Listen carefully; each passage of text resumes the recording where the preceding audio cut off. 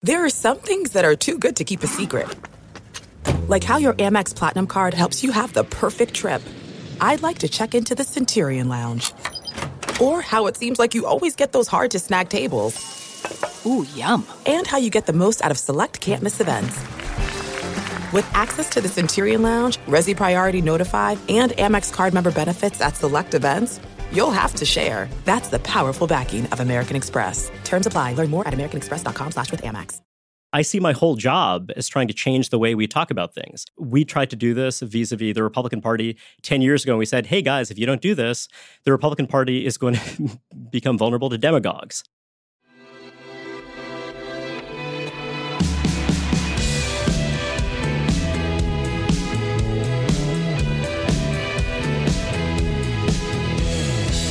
Hello and welcome to the Ezra Klein Show on the Vox Media Podcast Network.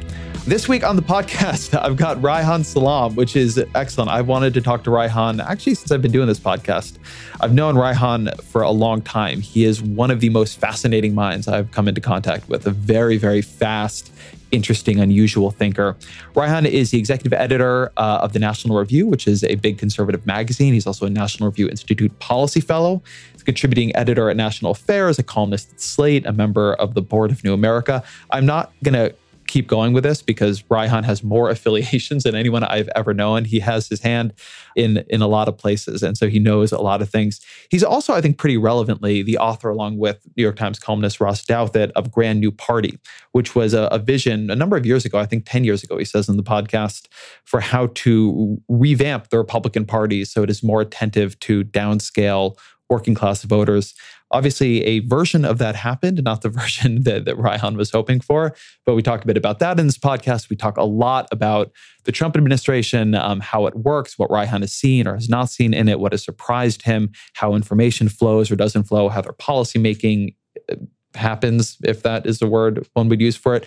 We talk a lot about immigration. Reihan is very interested in immigration. We have some pretty different views there, but I think it is very worth hearing his perspective on this. It is neither the usual liberal nor the usual conservative perspective. I'm not sure that the choice is the one that he frames it as, but I think it is very interesting to imagine the world if you do frame it that way. So I think that is a discussion really worth hearing. Talk about healthcare, about Graham Cassidy, about all kinds of things in the news. Reihan is, as always, a really fascinating and quick thinker, and I think you'll enjoy this quite a bit. So without further ado, here is Reihan Salam. Reihan Salam, welcome to the show. Thanks for having me, Ezra. I've wanted to have you on for a while. This is going to be a lot of fun. I am really pumped. So, pumped. All right, so here's where I wanted to begin. What is it like being a Republican who cares about policy the way you do right now? And I mean it in this way. The Republican Party has a tremendous amount of power, more than it's had in generations. It is in a lot of ferment, so there is a lot of possibility for new ideas to emerge. And at the same time, it has a president who I think policy-minded people had a lot of concerns about. It has seen its congressional majorities run policy processes that were depressing, I think is a fair word for it. It seems more open to white nationalism than a lot of people had hoped. What is the experience of being a Republican in this era like? Well, I guess I see the parties a bit differently than some. I see them as big, messy coalitions that evolve over time. I often think that we see more ideological coherence in past eras than people really experienced in practice. And so I guess I tend to see things on a longer time horizon. That sounds self-serving, but that's really at least how I think of it. So Ross Douthat and I wrote a book almost 10 years ago now called Grand New Party, and we offered an argument about how the Republican coalition was evolving and what that ought to mean for policy. And in some ways, I think some of what we anticipated came true. A lot of it did not. A lot of it wound up manifesting in very funny forms that we certainly didn't anticipate. But I really do think that when you're doing this kind of work, or at least for someone like me, the thinking is more, okay, I have a thesis. I have an ideological thesis. I have a thesis about what the coalition is and ought to be. And that's what kind of matters most. There are always going to be perturbations. There are going to be times when you are backsliding. There are going to be times when you make very modest incremental progress. What kind of time is this? This is a time of confusion. So basically, I genuinely believe that Donald Trump has opened up the conversation in lots of ways on the right in the movement conservative world. And I think that by the time we're done with this process of kaleidoscope shaking, I think things are going to look very different. So there are some domains where I would argue that lots of Republicans are moving in what I'll characterize as a more centrist direction. Centrist understood not as the views of Mike Bloomberg, but rather centrist understood as, roughly moving closer to median public opinion. Certainly, a lot of centrist views are more acceptable as part of the conversation within Republican and conservative circles. There are other domains, however, where new issues have become salient and we're understanding these issues in different ways than we had before. So when you're thinking about how one coalition is evolving, it also is constantly evolving in dialogue and in confrontation with a rival political coalition. So I actually believe that the ways the Democratic Party changed over the course of the Obama years wound up having a big and very surprising effect on the Republican Party. If you look at the Clinton coalition in 2008 and the Democratic primaries, it had a big white working class component. And that is a component of the electorate that became kind of unmoored and loose and has had kind of complicated effects. Even though you're not necessarily talking about an enormous number of voters, I think that it had unpredictable effects on Republicans that a lot of Republicans did not anticipate. And some others certainly believed that you were going to see some evolution in the Republican coalition in response to changes in the Democratic coalition. But again, the particular form that it took came as a surprise. So there are a lot of threads I want to pick up on here. One that I think is interesting, because I think it's something implied in what you said, but I want to pull it out. Yeah. You were talking about the ways in which Republicans have moved maybe towards median public opinion, which is not Mike Bloomberg centrism. Right. And something that I think is interesting there is there are a lot of issues where the positions you will find if you poll the public are coded as extreme in the Washington discourse. I think that's true on immigration on both sides. You have some people who are for quite a bit more immigration or quite a bit less, not the sort of comprehensive immigration reform sort of things. Drug policy, you see that a lot. Where do you see a movement towards what we might call like the populist center from the elite center? Where do you think that's a real movement versus just a rhetorical opening up? Well, I definitely believe that the way we understand and talk about the safety net is materially different than had been the case even 10 or 15 years ago. And among Republicans, there were always some of these implicit ideas, particularly in rhetoric. For example, devotion to protecting Medicare and Social Security for older Americans. But they were always things that you had to carefully parse. So, for example, the official line on Obamacare was, we don't want to cut Medicare to create a new entitlement program. How that gets translated in politics, which is emergent, you kind of see what winds up taking off. It's not something you can really centrally plan. What wound up coming across was, we don't want to cut Medicare. And the other half of that is that, well, we're also creating this new entitlement for this different group of people. We don't know quite what that's going to mean, et cetera. So I think that you have people in D.C., you have people who are deeply involved in movement politics who are of a more libertarian orientation than the mass constituency, than the voting base of the party. And so people used crafted language.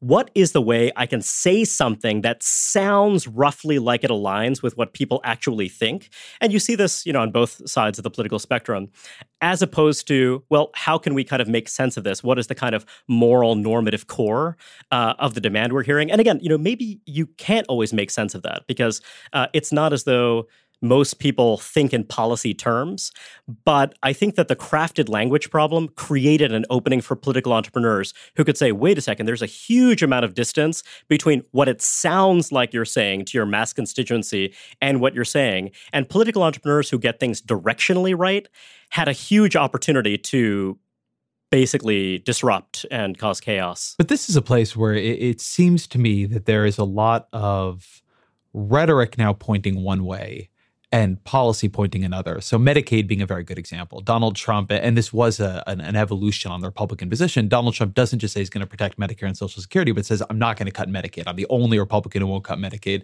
Then endorses a series of bills that have pretty deep cuts to Medicaid. Or to your point, I think it's a very good one about rhetoric that sounds one way and maybe means another. Mitch McConnell, Paul Ryan, any Republican you can think of, made a lot of criticisms of high deductibles under Obamacare for a period of years now. But despite the fact that the Republican Party's position on healthcare has never changed from actually high deductibles should be a key cost control dimension, you should have, in fact, higher deductibles in a lot of plans.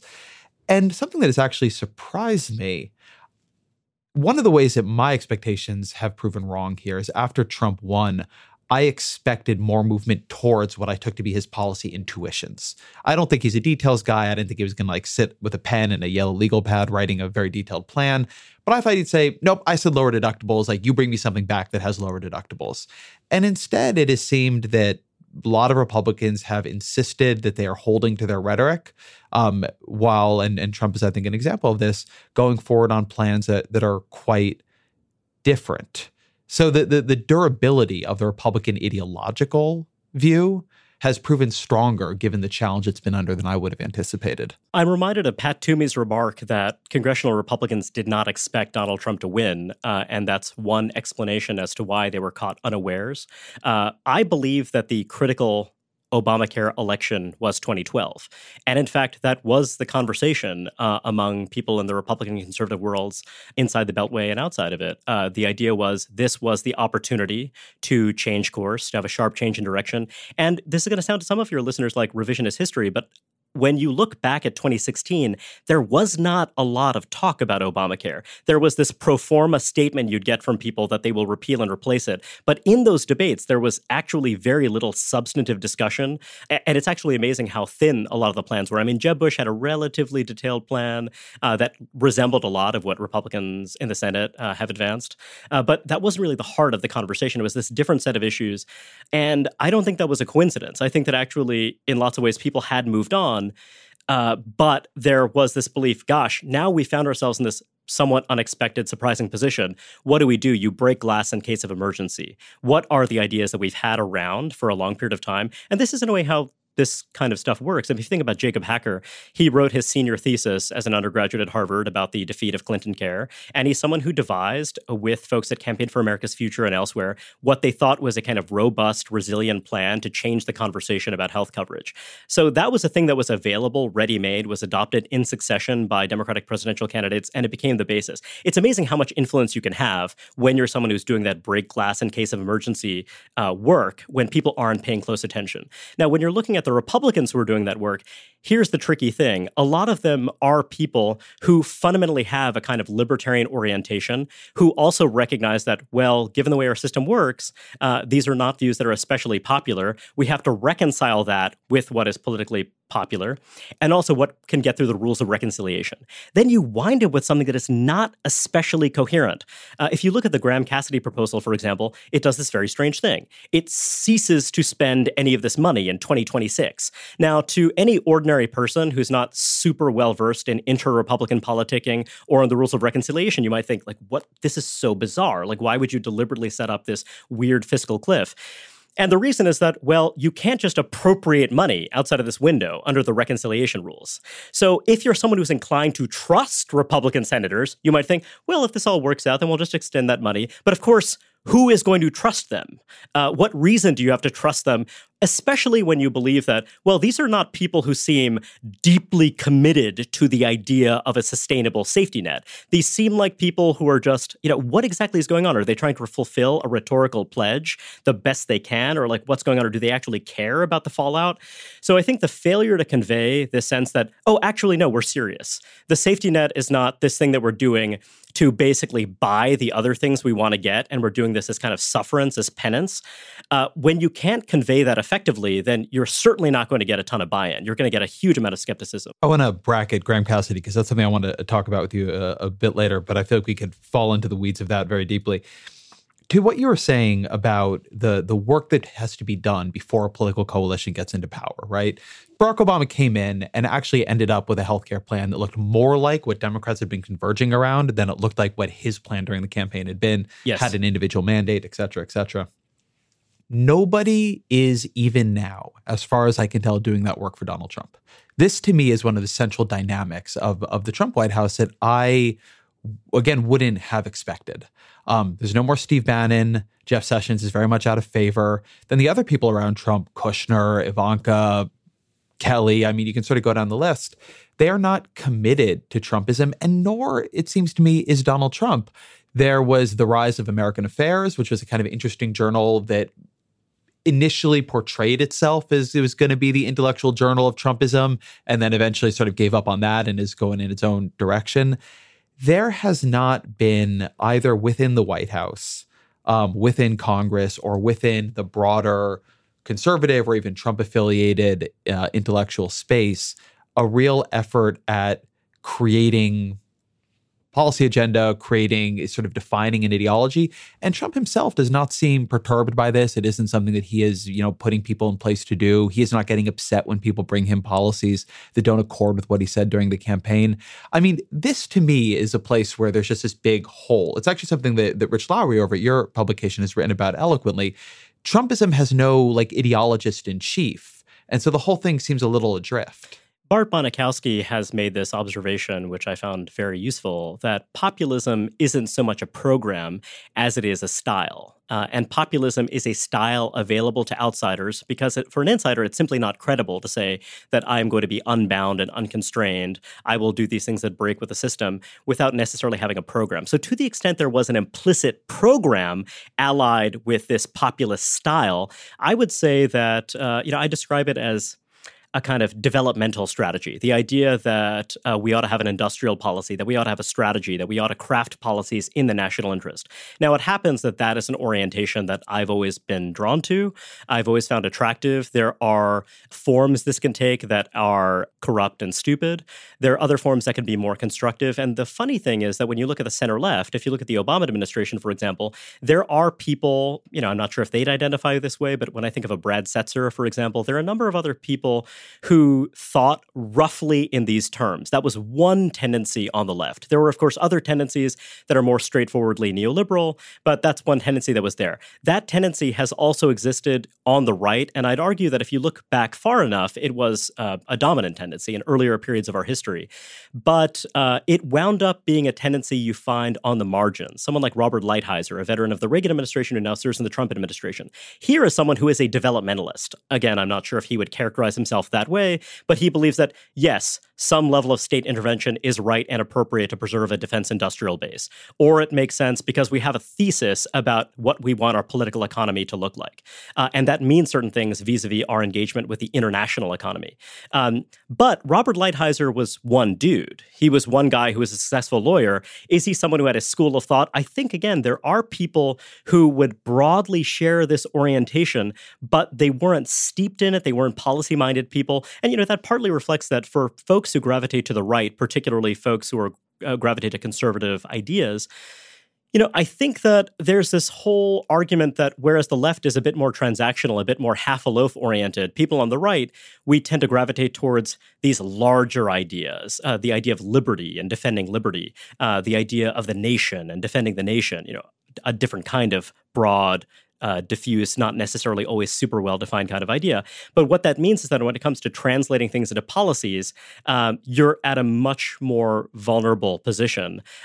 You could also be at a much better position in the sense that when you have people who are seen as valid, when you have people who are identified with a tribe, people that you broadly trust, that means that there could be some plasticity. There could be some room for them to take ownership and shape the direction.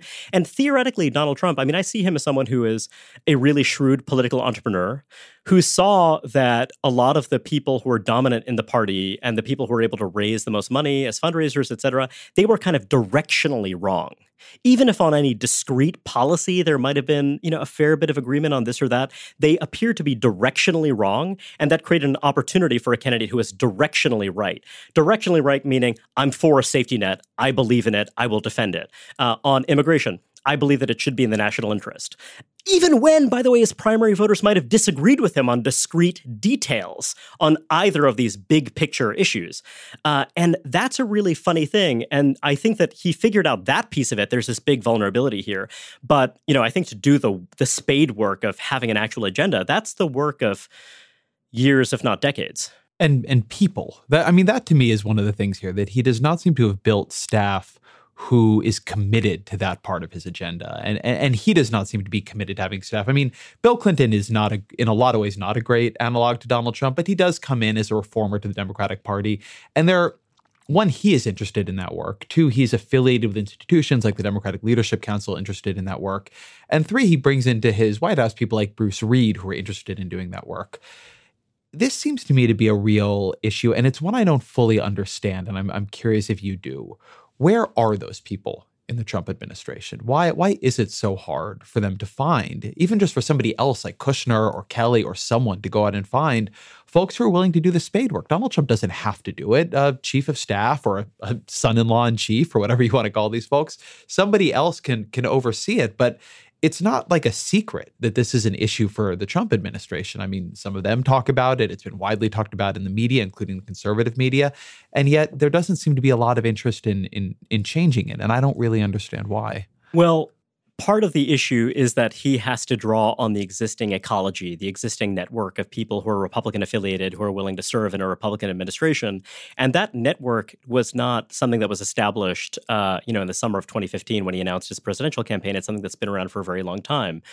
I guess I think of it this way. There have been these rival tendencies within the broad center-right universe that essentially became endangered, if not quite extinct. So John Connally was one of Nixon's proteges. He was a Democrat turned Republican, and he had a very different sense of what the Republican Party ought to be. He saw it as a party that ought to see itself as the vehicle of the economic modernization of the South and West. He was a believer in industrial policy. He was an avowed nationalist and an economic nationalist.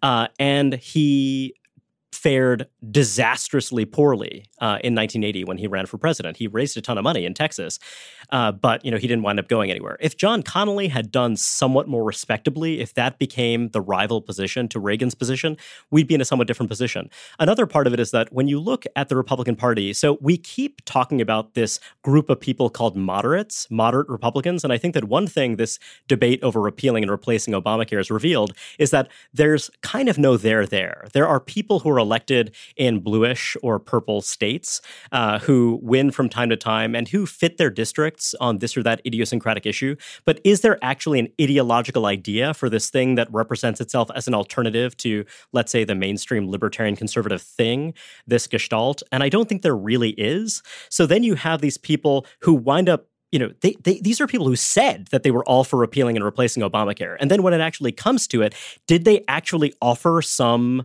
coherent, thoughtful, well-developed alternative that is, centrist, that is neither right nor left in some interesting kind of way, some kind of modernizing platform? And there wasn't really much of it there. It was a way to get elected. Not to say that these are people who would not be drawn to it if it existed, if it was ready-made in the universe.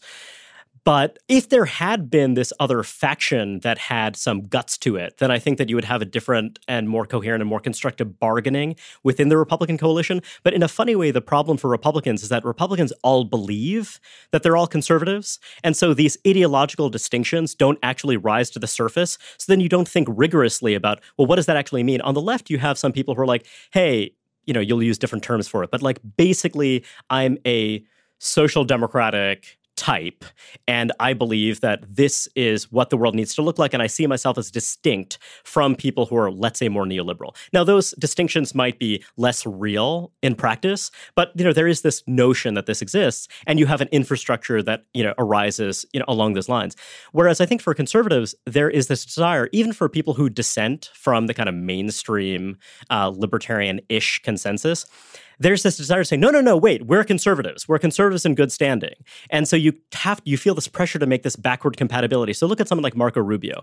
Marco Rubio was talking about political economy, talking about inequality, talking about economic opportunity in different ways. But he felt this enormous pressure, and I'm just projecting onto him, but this pressure to say, oh, I'm actually perfectly backward compatible with everything else. I want this big child credit, but I'm also going to eliminate all taxes on capital income so Americans for Tax Reform and Grover Norquist are able to get on board with this idea. Well, wait a second. Then you've suddenly not made a choice. You're actually not advancing a thesis about a changed coalition anymore.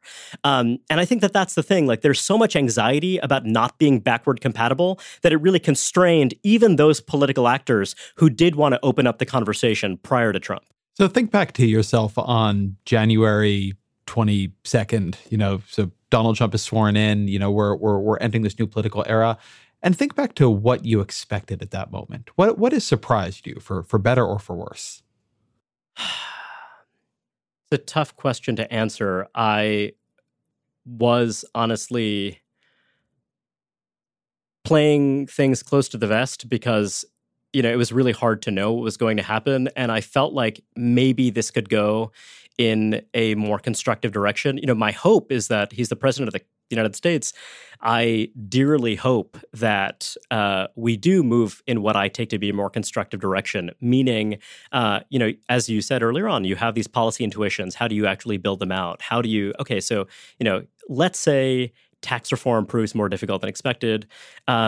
Is there an opportunity to articulate a different set of priorities and actually do something about that? I actually do think there are people in the Trump White House who want to do that. But you also have a very unusual president who really had a very different biography from pretty much any other modern president. So at that time, part of me was hoping that when Steve Bannon says, I'm thinking of this as a New Deal style attempt at a realignment. I want to talk about things a different way. I want to challenge some elements within the Republican coalition. I thought, well, okay, I guess my job is to try to think about things that would fit that framework. And I still see things that way. I mean, I could just emote constantly about how I am disappointed by the president. There's a place for that. And there are people who are much more articulate and compelling than I am who can basically hold his feet to the fire. That is an important role for someone to play. For me, just because I guess I take this what I take to be a longer time horizon, I'm just not as interested in day-to-day politics.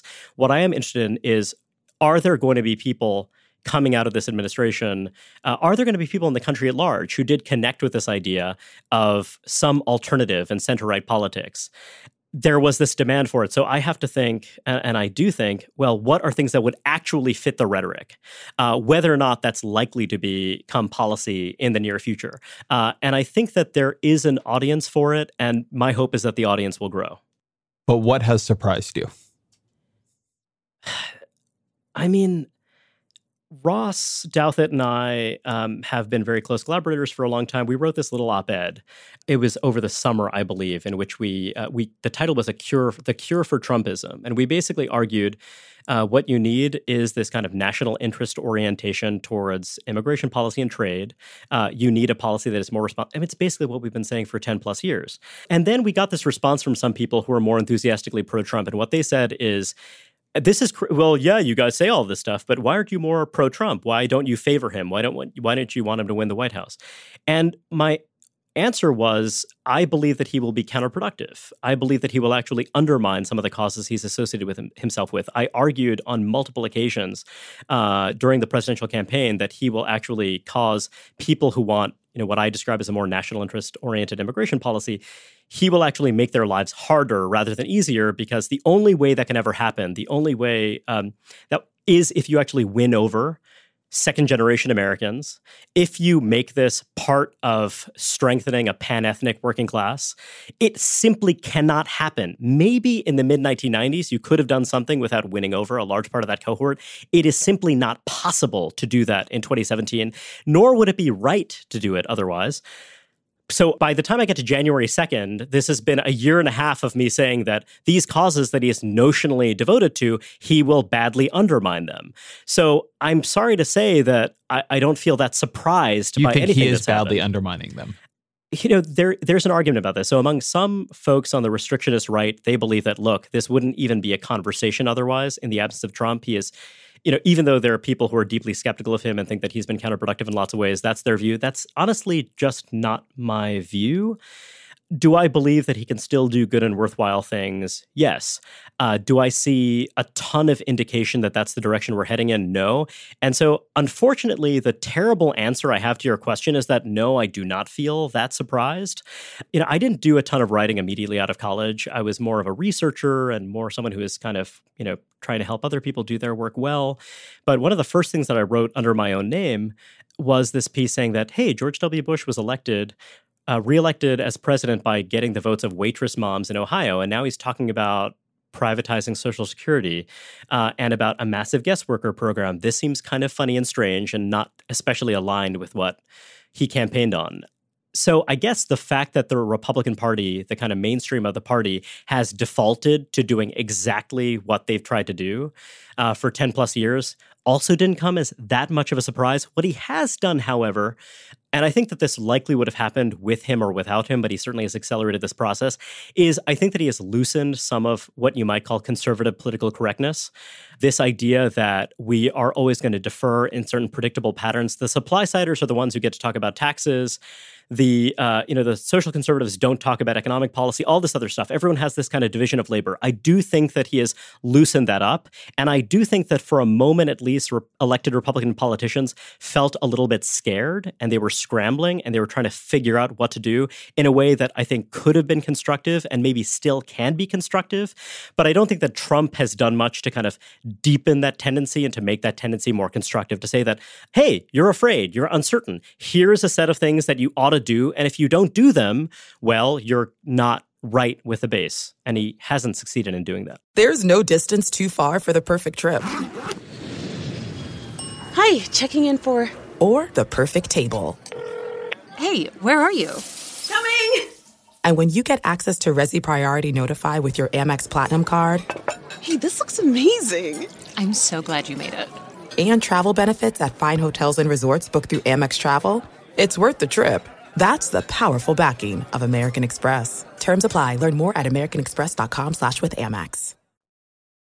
Let's talk a bit about immigration, because this is a place where I think that you have some very interesting views. And also, I think this is something that we are just having, even in the Trump era, a hard time talking about. So you wrote a thoughtful piece in, I think it was 2016, talking about Republicans and immigration. And one thing you did in that piece was, I think you started it in the right place, which is, we often talk about immigration as a policy issue about the future more than about the present, as if we're sort of in the same situation we've been in for a long time. And something that you, I think, established well is that we're actually working through some very big changes. So you write, roughly 13% of the U.S. population is foreign-born now, up from 4.7% in 1970. Had the post-1965 immigration wave never come, the U.S. population today would be 252 million people rather than 324 million.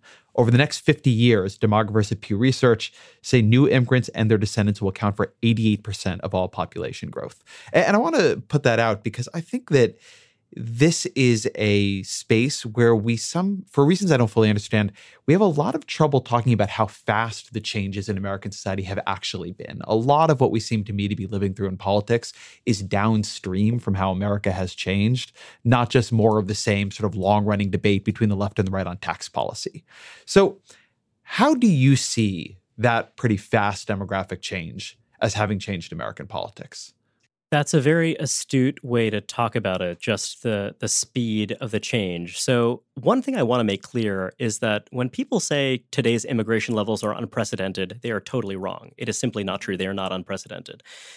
The thing that is really distinctive is that since the founding of the Republic, birth rates have gone down. There was a blip during the 1950s and 1960s when they went up quite sharply. And then we've gone back to the pattern of birth rates going down.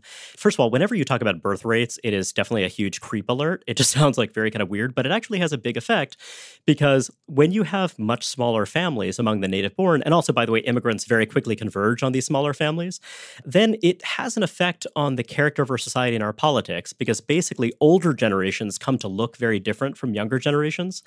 And, this is something that I'm keenly aware of. So I'm in this funny position. I am part of this post-1965 wave. My parents are immigrants. I was born in 1979.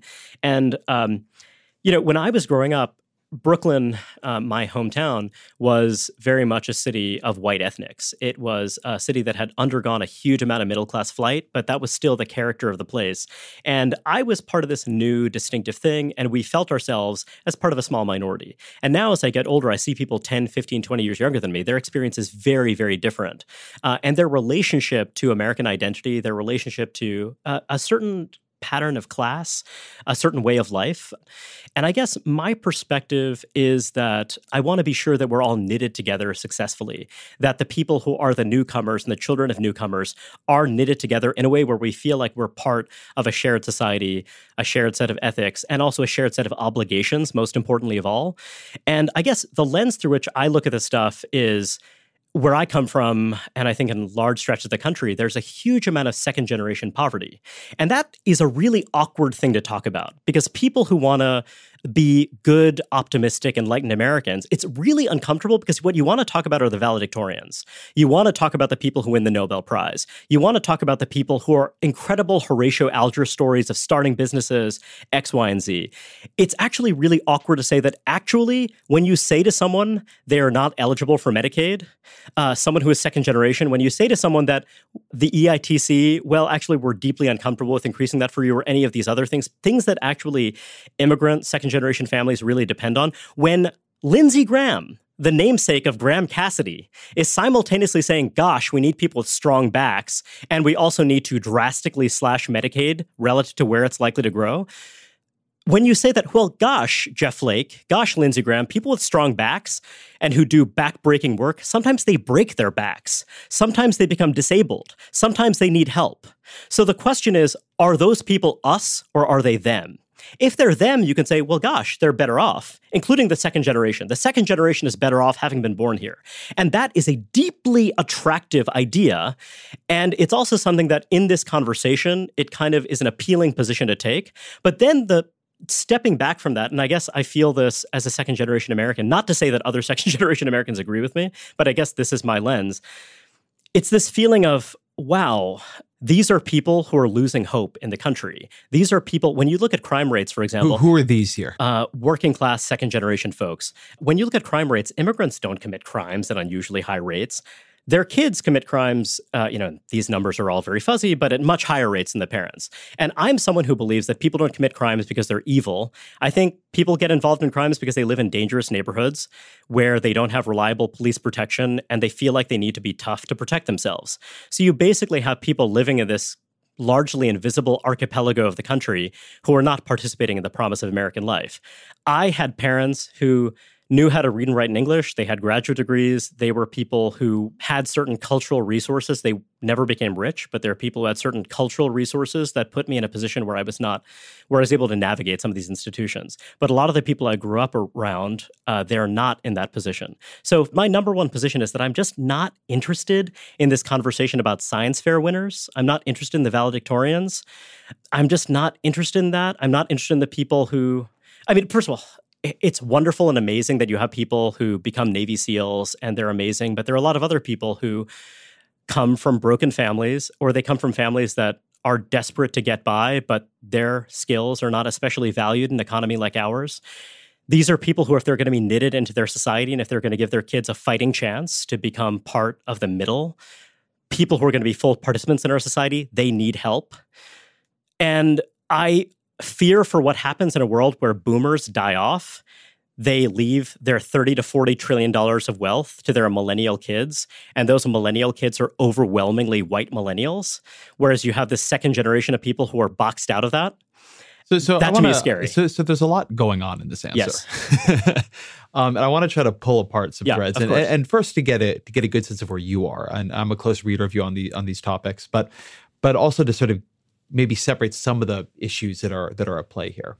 So my sense of you is not that your concern about increasing levels of immigration, and I think it's fair to say that you would like to see legal immigration, at least for a period of time, constrained. You would like to see it lower than current law has it at. Is that correct? I would be open to that, but my main priority is basically the fiscal balance and how it affects our ability to integrate the existing immigrant population. So that could mean the same numbers, that could mean somewhat lower numbers, but the big priority is just what is the principle on which we admit people. Why is the fiscal balance so important in the question of how we assimilate the immigrant population? I mean, if the fiscal balance is the question, it seems to me there are simpler ways to deal with the fiscal balance. Right. One of the simpler ways is to drastically reduce the size of the safety net and accessibility of the safety net to the foreign-born. Or to increase taxes. on rich people. Right, which or to cut. I mean, first Washington is full of ideas. First of all, for I how believe to that we move need to money increase taxes regardless of what happens vis-a-vis migration. So, I mean, I think that there are a lot of claims on that that added revenue that we're likely to get. But kind of leaving that aside, I guess when people talk about assimilation, I prefer to use the term integration. Assimilation has its uses, but frankly, it means so many different things. Is it segmented? Is it selective acculturation? I mean, there are many different ways to talk about that, and I think it's kind of thorny, and people have a certain idea of what it means that, but I guess for me, it's all about upward mobility and integration.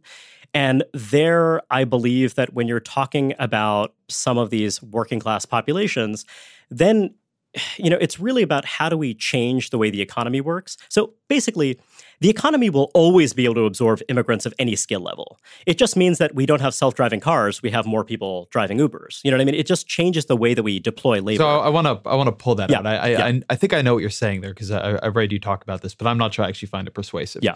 So I'm going to try to lay out where I think this came from, and you can tell me where I'm wrong. Yeah. So there are arguments, you'll hear them from people like me, that the replacement effect on wages is much less than people think. I don't think wages are the issue. Right. Yeah. So this sort of the crude anti-immigration argument is that you have these workers are all competing for a fixed amount of jobs or a fixed amount of wages. They're driving each other's wages down.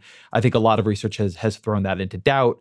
So what you're saying here is that by having a lot more low-wage labor in the country, what you do is you reduce the economic incentive to invest in labor-saving devices like driverless cars, cashierless, checkout stations, all kinds of things that would increase productivity because you do not have that much labor at the bottom. That's part of the story, and so is excessively tight monetary policy is part of the problem. But yeah, I mean, I think that's roughly. Is that why? But because what you said is more immigrants mean fewer driverless cars. Is that I'm trying to pull that out? Less of an claim. imperative to embrace labor-saving technology. Yeah, that's right. Is that really why these technologies are embraced? I mean, I think that is I think there are a couple ways you might question that. But one is that while I am not a believer in our sort of post-work automation future, certainly it is not most people's implied view or explicit view that what we have is too little incentive right now for companies to replace people with machines. That feels like something people are very worried about, not something that if only we had more of a push to do that. And that's actually somewhere, to be honest, that it does seem to me the science fair, et cetera, stuff matters. I take your point that does not describe the average immigrant, but it does describe many immigrants, and the people making driverless cars, the people running driverless car companies, a lot of them themselves are immigrants. So that feels like an odd. Well, just to be clear, unfortunately, to those folks tend to be. So basically, immigrants are not immune to living in a stratified society. And as a general rule, the immigrants who are billionaire entrepreneurs, inventors, and what have you, they're the children of immigrants who are themselves people who had skills and training and were drawn from the elite strata of their native societies. There are exceptions to this. We highlight those exceptions. Unfortunately, those exceptions are rare. They also tend to come from societies that make a lot of human capital investments, overwhelmingly. So I think that that's certainly part of the picture that's worth noting. When you're talking about the adoption of these technologies, I have a different view from you, I guess. I actually don't believe in the Phil Gramm view that the most important thing we can do is maximize labor force participation. If there are people who need to look after elderly or sick relatives, I think I would like to have an affluent enough society where they could do that. There was a lot of talk about how Obamacare might reduce employment levels by 500,000. Yeah. If it reduces employment among people who are only working because they are desperate to have basic medical care, it's not clear to me that that's necessarily a huge loss in itself. So I feel like the conversation about labor force participation is a bit confused. There are some people, I think it is a huge problem that they're disconnected from the labor force. But if you were to tell me that we, sharply increased GDP per hour worked, but that we have somewhat less labor force participation among, let's say, people who are otherwise getting more training, people who are looking after kids, et cetera, I don't think that would be a disaster for society. That's a whole other conversation, but I guess that's. But I guess the place I'm trying to go here is as a longtime reader of you, this is somehow ringing odd to me. Yeah. So what I'm hearing are concerns that feel to me like we could address them pretty directly. If you're worried about how much research or how much incentive for deployment there is for labor-saving technology, or you're worried about the fiscal balance, it seems to me there are straightforward ways to get at that. The question of integration feels like a very big question. The question of what kind of society do we have? What are the cultural currents? What is the stability of its politics? You can tell me this is totally off base. Some of these seem like they are like aimed at constituencies a little bit. In American politics, right? Folks who worry about the safety net or folks who worry about technology. I guess my question is are you really concerned about immigration because of these things, or are you concerned about something more fundamental? I am certainly concerned about those things because I see them of a piece with a larger set of concerns I have about basically the legitimacy of our institutions in the eyes of people, let's crudely say, in the bottom third. I think that legitimacy has been badly undermined. And when I think about I'll just cop to it. I mean, when I think about the immigration question, for me, it is overwhelmingly about basically the folks we have welcomed and absorbed somewhat imperfectly, but, and whether or not they're going to be able to climb the ladder. When it comes to future immigration policy, also about the kind of multi-generational poverty that we have. So basically, if you stipulate, which of course, we don't necessarily have to stipulate, but if we stipulate that there are going to be 1 million people entering the country every year, one approach is to say, let us welcome those who are going to bring the maximum fiscal benefit as a vehicle to finance social programs that will see to it that we're knitting in this large population that we have already that is excluded and that's on the margins. I think that would be a good and valuable thing. To the extent that we're going to welcome people who don't make an especially large fiscal contribution, I believe that it should be people who are refugees or other people who are especially vulnerable. I don't necessarily think it makes sense to welcome people who are from upper middle-income countries, who are the extended family members of people who currently live in the United States. That is a very fraught thing. It's a difficult thing, especially for me as someone from an immigrant background. But I think that roughly makes sense.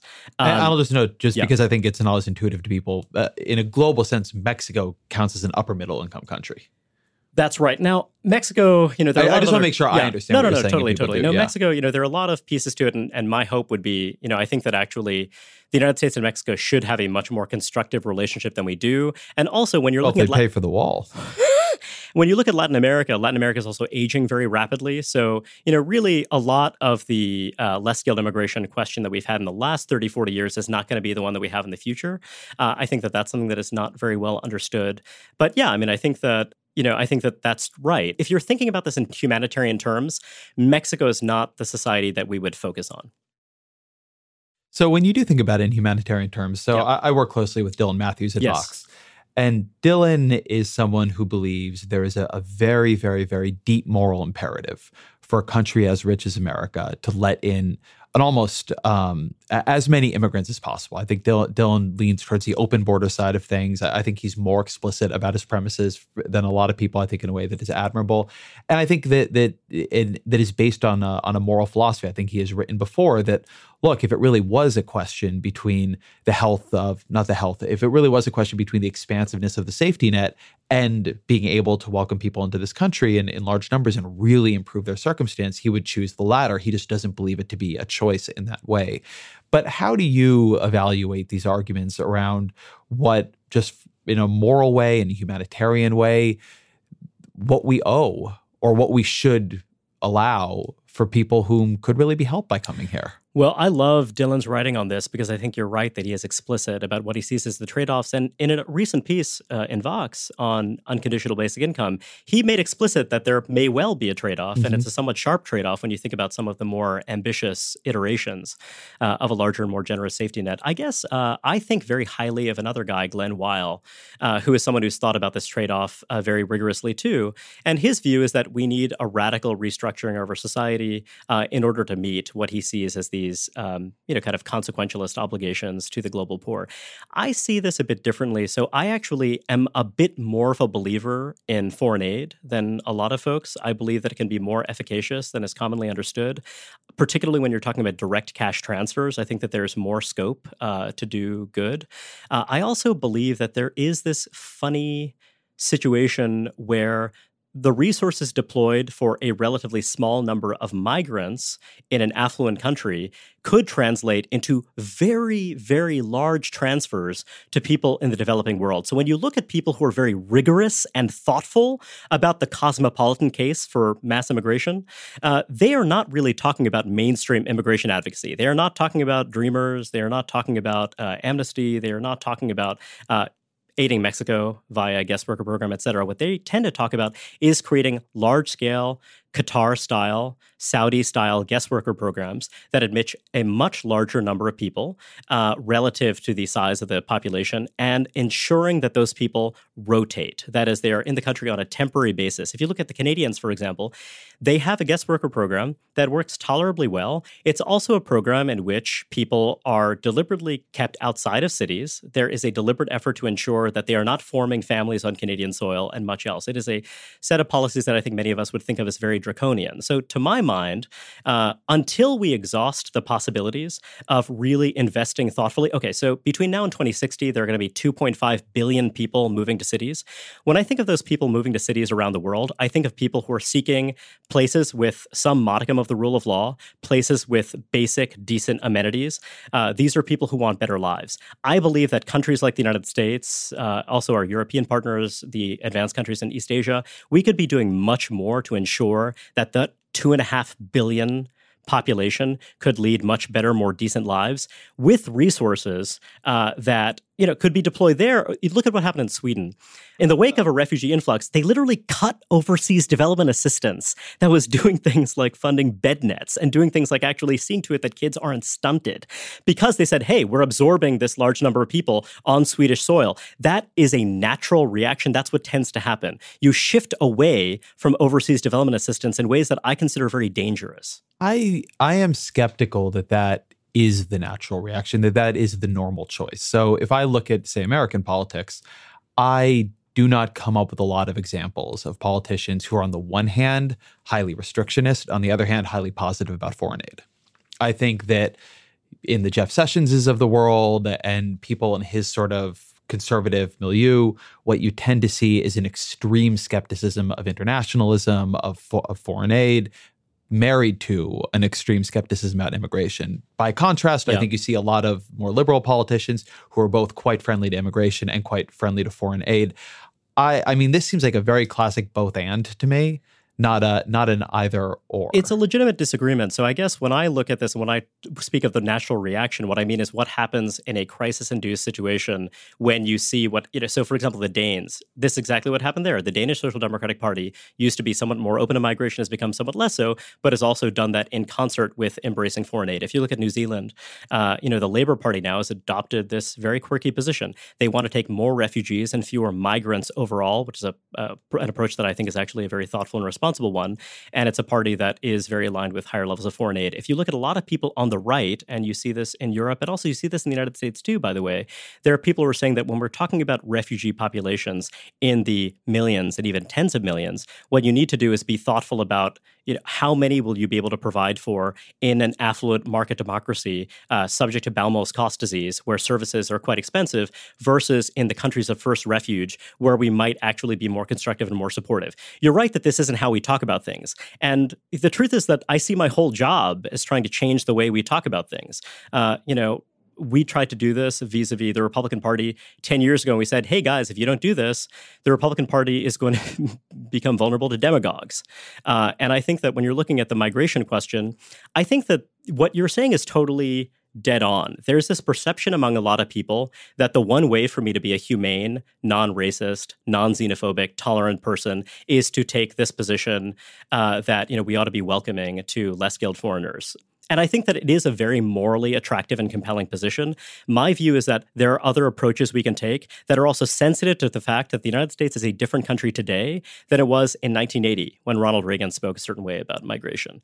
We have a different set of challenges. We have challenges that demand resources and attention. And I guess that that's why I think that we need to change the conversation. And these people, by the way, people who take my view, have always existed and they've been marginalized. Barbara Jordan is someone who I think took my view in the mid-1990s. Her voice has been marginalized. It just doesn't make as much sense. There are a lot of people who have something like this view who don't express it because they don't have the language for it. They don't have the vocabulary for it. So I guess a little part of my job is to give people this different vocabulary and also hopefully to kind of open their minds and to think a little bit differently about, the 2.5 billion people. Those are human beings. They matter. And if you're going to take them seriously rather than a kind of cultural politics that is really domestic with immigrants playing the role of mascot, then I think that we need to think on a different scale. So I'll confess that I feel like I'm a close reader of you. I haven't read that much from you on this foreign aid question. What does that different scale look like? What percentage of our budget should be going to foreign aid? I mean, it sounds to me like you're talking about a trade of pretty epic proportions. I feel like I have a sense of your immigration theories. Yeah. I don't feel like I have a sense of what this trade looks like to you. Well, this is something I'm actually working on a longer project about it. And I'm actually working on a longer project about all of these issues. But basically, I believe that a meaningful increase in overseas development assistance. I also think that we should define what overseas development assistance is somewhat differently. So right now, for example, a lot of what the U.S. does is, you will purchase U.S. goods and services, you foreign country. It'll be in the form of loan guarantees and what have you. And I think it's actually part of a bigger rethinking of what we do. And it might also be, hey, how do we think about increasing certain kinds of labor-intensive employment in other places at the same time that we pursue industrial strategies at home? I'm of the very bizarre view, admittedly not a very common view, that nationalists of the world can unite. That is, that people who want to advance the national self-interest of their respective countries are not necessarily rivalrous with those of others. And I also believe that, wanting the United States to, have a healthier industrial economy could also mean, hey, and we also want more labor-intensive employment in India and sub-Saharan Africa, et cetera. So, that's something that you will read more from me about in mid-2018. All right, let's talk about one of your other big ideas, which is that we should substantially change the way American elections are held at the congressional level. I want to talk a little bit about how you think this should work. So the big picture question is, I support proportional representation. I support a move to more proportional voting. One of your writers at Vox, Lee Drutman, is also a big proponent of this, and he's done really terrific work. I commend it to all of your listeners. I come to it for a somewhat strange reason. So a lot of people who favor proportional voting favor it because they basically think that the Madisonian system does not work very well, and they believe that something more akin to a parliamentary system would work better. And they see that, if you look at other advanced market democracies, they tend to have proportional representation. It follows from that. My own view is that our system is designed to have broad overlapping majorities. When people talk about gridlock, Josh Chaffetz has this line about how gridlock isn't a thing, it's the absence of a thing. And our system is designed to make legislative action really hard. There are high hurdles to it. So, my thing is that that's actually good. We don't necessarily want to have radical swings back and forth. We want to have these broad overlapping majorities built around consensus. But having a two-party system that is competitive creates the situation in which the parties are locked in total zero-sum dynamics. It is really impossible when the minority party realizes that, hey, if they achieve a win of any sort, it is necessarily bad for me. So it lends itself to this totally toxic partisanship. And it also lends itself to the situation where everyone believes we can only get things done when we are in power with these supermajorities temporarily, when we pass entrenching legislation that can't be reversed. And so the whole strategic game becomes really corrupt and counterproductive to good policy. And I see proportional voting as a way out of that box that is in keeping with the fundamentals of our system. Define proportional voting. Proportional voting basically means a variety of different systems. They can take lots of different forms in which, the share of the vote devoted to this or that political party is more closely aligned with the number of seats in the legislature. There are versions of it that can be more accommodating of independent candidates, and the version that I support would be, but that's the long and short of it. So if Republicans win 52% of the vote, they get roughly 52% of the seats. If they win 35%, so forth and so on. What is your unit here? Is it the national vote? Is it a state vote? Is it a... Think of that as the lodestar. The goal is to have a more proportional system in which those things more closely resemble each other. Now, again, there are lots of different systems you could use, and some of which are going to yield a more proportional system than others, and there are trade-offs. So the most proportional system you could possibly have would also involve sacrificing some of those things like more local representation. I favor a fairly modest move towards more proportional voting, but that's the big picture idea, that you make things more proportional, and also you open the system up to minor parties more than we do today. One of the arguments you've made in favor of the system that I found pretty interesting is that the kinds of votes that are ignored under the current system are qualitatively different than people realize. So, for instance, you talk a lot in a piece you wrote on this about Republicans who live in New York City. And right, somewhat parochially, yeah. Somewhat parochially.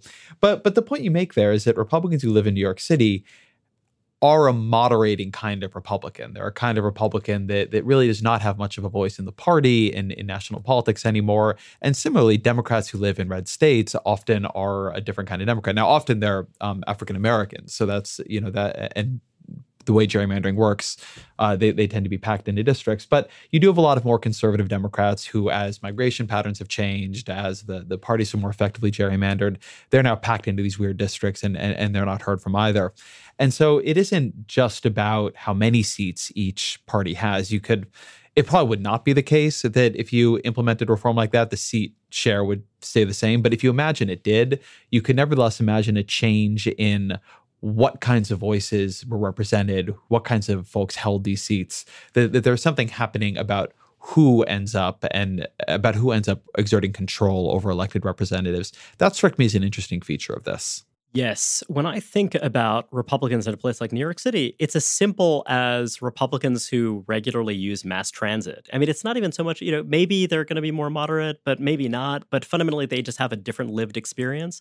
Similarly, when you're talking about rural Democrats, you have a pretty similar dynamic. When you talk about voters of color, this is actually a pretty interesting issue. So if you look at African Americans, this is a population that is hyper-segregated. I mean, it varies region by region, but you could talk about majority-minority districts in a more or less coherent way. But when you talk about other minorities, Latinos, Asian Americans, they're much less, it's much less tractable to try to create districts that are majority-minority districts for those populations. And also then beyond that, you go to lots of other communities of interest, right? Including Democrats in rural America. And yeah, I mean, I genuinely believe that our democracy would be a lot healthier if in these large expanses of rural America where you have people who are politically left of center, if their voices were heard, but hey, maybe they might be pro-life, or maybe they might have different views on all manner of social and cultural questions than the kind of coastal Democrats that, we find most recognizable. And I think that would lend itself to different coalitions. And also, in a funny way, I haven't thought about this deeply enough, but it's kind of interesting to think about the kind of competitiveness and also what happens when you have some, let's say a minor party, let's say 3 or 4 minor parties that wind up becoming quite important and influential, but that represent constituencies that otherwise tend to be ignored. I'm not sure, it's hard to know quite what that would look like in New Zealand when they moved to a more proportional system. I mean, it just wound up being a very unpredictable thing, the effect that it had on local politics. I'm not sure quite what it would look like, but I do think that it could be really salutary to have a world in which, hey, I know I'm not going to be aligned with you on this, but I could be aligned with you on this other thing. So if nothing else, I am not going to engage with you in kind of scorched earth politics of, this intense negative partisanship that defines our discourse now. So you've written about this in a number of venues. Have you gotten any interest from Republicans of your association on it? I have definitely gotten interest from conservatives. I've gotten interest from, writers and thinkers. I've gotten interest from lots of, readers, lots of rank and file folks. But among elected Republican politicians, this is just not something that's on people's radar. And it kind of makes sense because when you're temperamentally conservative, period, this is something that sounds kind of exotic. But it's also part of why, and I say this not as a ploy, I really think the way to start thinking about this is, what was our system meant to work like? It was meant to create, I would argue, these broad overlapping majorities.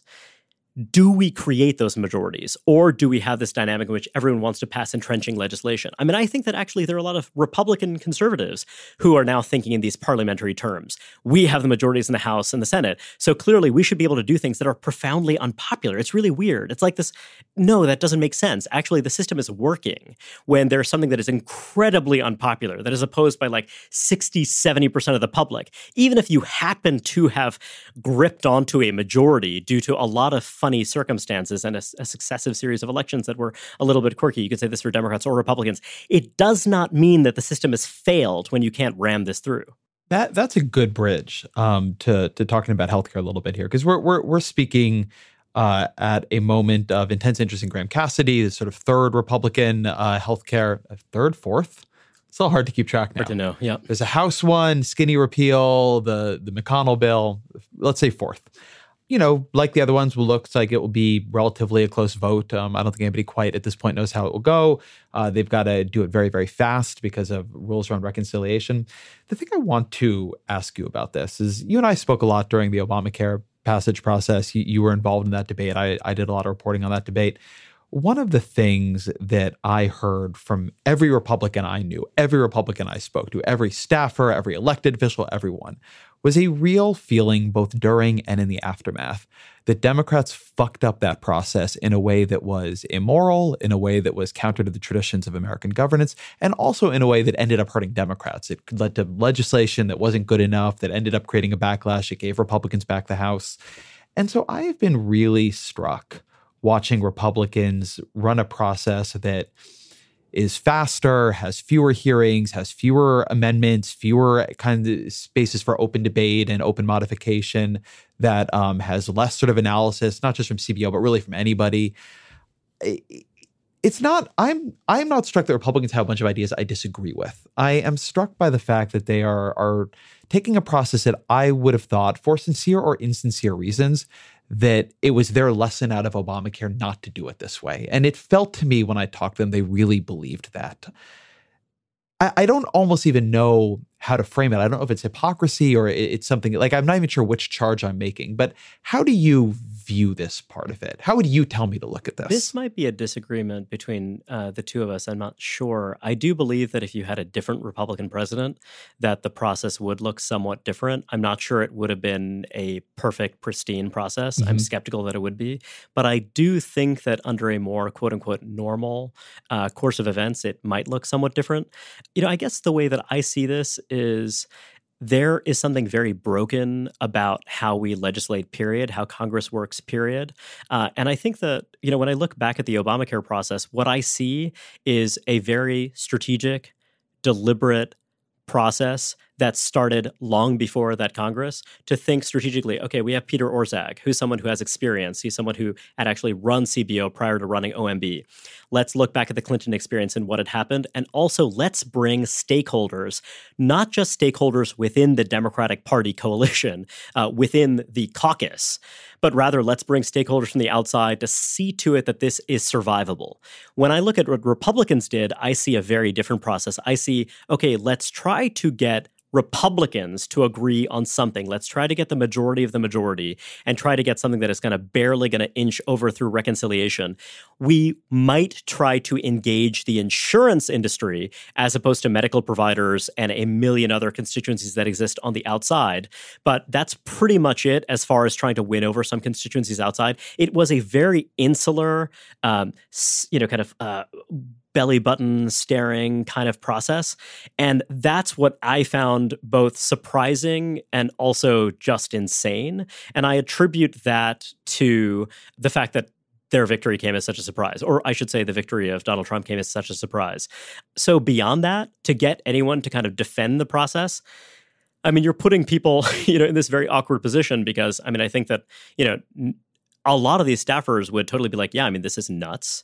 I've had no staffers defend the process to me. Yeah, that's why I'm actually bringing this question. Yeah. I'm not asking you to defend the process. I am. Oh, no. Well, first of all, I'm quite comfortable condemning it. I think that it makes, But we don't, I actually agree with the way you just framed it out. The thing I don't get is that, and it's a real question, I'll just say, for my work going forward. So, I listen to a lot of Republicans tell me, hey, look, the way we legislate is broken. And Republicans had a theory about that. I mean, it was constant in 2012 and 2013 and 2014 and 2015 and 2016 to talk to Republicans and hear them lamenting the death of regular order. When Mitch McConnell, prior to winning back the Senate majority, gives his speech on restoring the Senate, it is about bringing back regular order. He actually says that if I had been running Obamacare and I saw that I couldn't get a single vote from the other side, I would have stopped. Like, that's what you do. You stop. I am used to, look, Democrats have a million pieces of procedural hypocrisy in their backgrounds. I mean, the filibuster every couple of years, or the parties switch sides on whether they like that or not. Nobody's hands are clean here. This has just been a place where it seemed to me that Republicans had what had become a part of the ideology, a part of the theory, and it got abandoned very fast. And the reason I don't really buy into the idea that it's Trump's fault is that Trump has been talked into this process by the congressional leadership. This reconciliation maneuver is weird, and it's not necessary in the way it's been done. It certainly was not necessary to do this kind of dual tax and healthcare. Could also wait a year and take some time, do the bill. People try to do things in the second and third and fourth years of presidential administrations. Donald Trump didn't understand it. He didn't create it. He didn't lay the groundwork for it. I mean, this is Mitch McConnell and Paul Ryan, who are experienced legislative tacticians. They backed him into this, and I think actually not to his benefit. And I think that he's been angry about it in different ways since. So that's a place where it's a little hard for me. I do agree with you that if Jeb Bush had won the election, or Mitt Romney, or one of these folks, they would have had a different staff. They would have taken more control of the process and would have forced a somewhat more orderly process. But that's actually what's weird about it. It is weird to say that you would have needed a different Republican president to impose a better congressional process, because this was driven by the congressional wing of the party. Oh, but that's not unique to these guys. I mean, I think that basically, we have this notion that the presidency takes the lead that is entrenched. That is something that, certainly the Obama administration played a very serious and central role in the Obamacare process. And I think that in the absence of that, I think you may well have seen a very different legislative settlement and a very different process. Again, I have zero interest in defending exactly how this is unfolded. I do think that from their perspective, I think they see it as we have this limited window of opportunity. We had the opportunity with these two reconciliation bills, so we ought to use it. If we don't use it, we will have violated these promises. And frankly, people have this very bizarre reading of what those promises were. So I'll put it to you this way. There was this period, if you look at ACA and early iterations of BICRA, there was this idea that, okay, we're achieving these savings, according to the CBO, from future federal Medicaid spending, and then it happened to very neatly match some of the reductions on the tax side. Now, there are people who I really believe were entirely genuine who'd say to me, well, that's not what we're trying to do. We're not trying to cut Medicare to cut rich people's taxes. It's just that the taxes are the only thing we can really get rid of, root and branch, in Obamacare. Okay, fine. I believe you're being sincere, but this is so bizarre to anyone who exists outside of this tiny little world, this tiny little ideological echo chamber. It just makes no sense. It can't be parsed. And I think that is also a very big problem. So if I think about the class premiums under Obamacare, this is something that pretty much everyone thought was not super sustainable. It didn't necessarily make a lot of sense, but it was helpful in the first 10 years. CLASS was a program in Obamacare dealing with long-term disability care. A really legitimate and important issue, but it was not a fiscally sound way of addressing this problem. Yeah, and it eventually got excised from, I think got repealed in a later bill, didn't it? No, I think that it was actually administrative, but anyway, it's gone now. I just wanted to... Yeah. But I mean, that was a thing but it actually did help account for a lot of why Obamacare was deficit improving in the first 10 years, which at the time was considered really strategically important. But I mean, I think when you're looking at the Republicans, the deeper problem is with the Democrats, there are a lot of people who are willing to give them the benefit of the doubt. And one could argue that if you care about things like expanding Medicaid and what have you, I mean, they earned it. They're clearly very committed to that. If you're a medical provider, kind of in a state, I mean, that's something you can count on. With Republicans, this really felt like this backwards effort to kind of take something and contort it into a form that you could characterize as repeal and replace. And I do think that there have been some good and thoughtful people advancing ideas that I think of as interesting or sound. Like one idea that I've always been drawn to, and I made this argument years before, and it wound up becoming something that some Republican lawmakers embraced.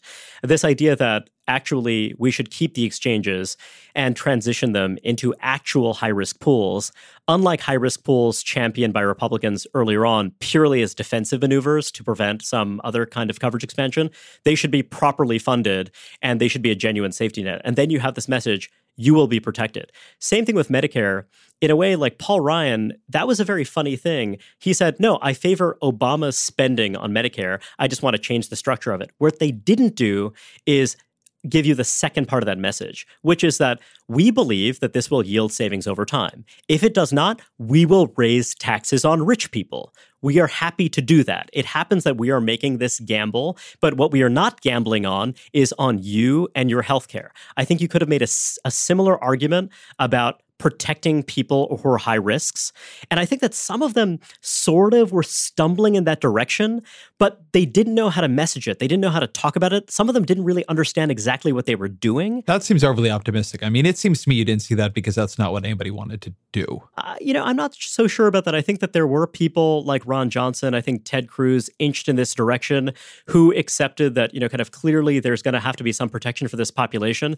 But, again, that could be wishful thinking on my part. I do think that when you're looking at the White House staff, I think that if you're looking, I think there were some senators who were gravitating towards this. The problem is they were learning on the fly. They're doing this in the middle of a process. Whereas if you're looking at Obamacare, so first of all, like most of those lawmakers were like, well, I'll roughly defer to what sounds like a plausible way to expand coverage. And this is a directional goal that I like.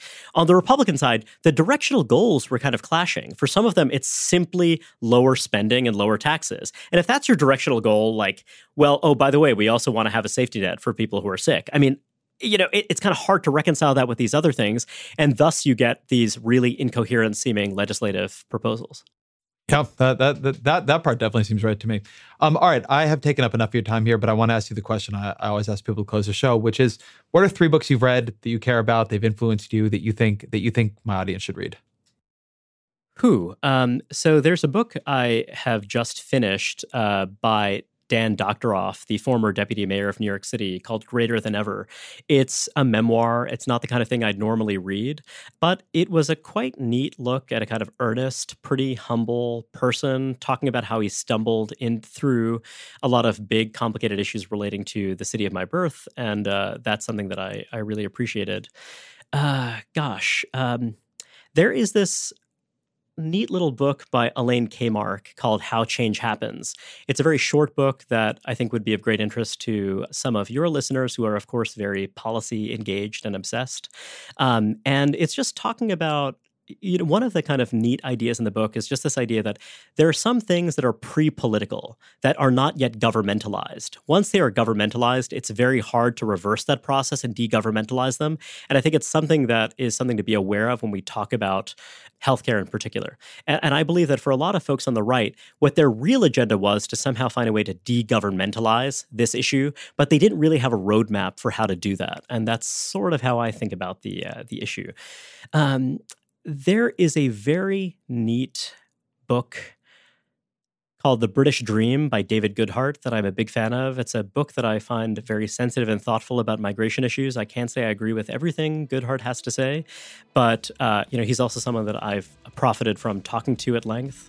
So those are 3 that immediately leap to mind as worthwhile. Reihan Salam, thank you very much. Thank you.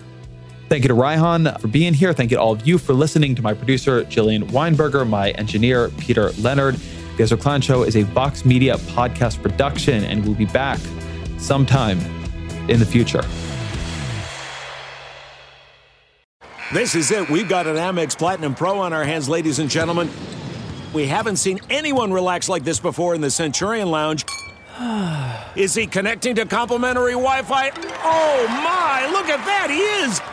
And you will not believe where he's going next. The Amex dedicated card member entrance for the win. Unbelievable. When you get travel perks with Amex Platinum, you're part of the action. That's the powerful backing of American Express. Terms apply. Learn more at americanexpress.com/withAmex.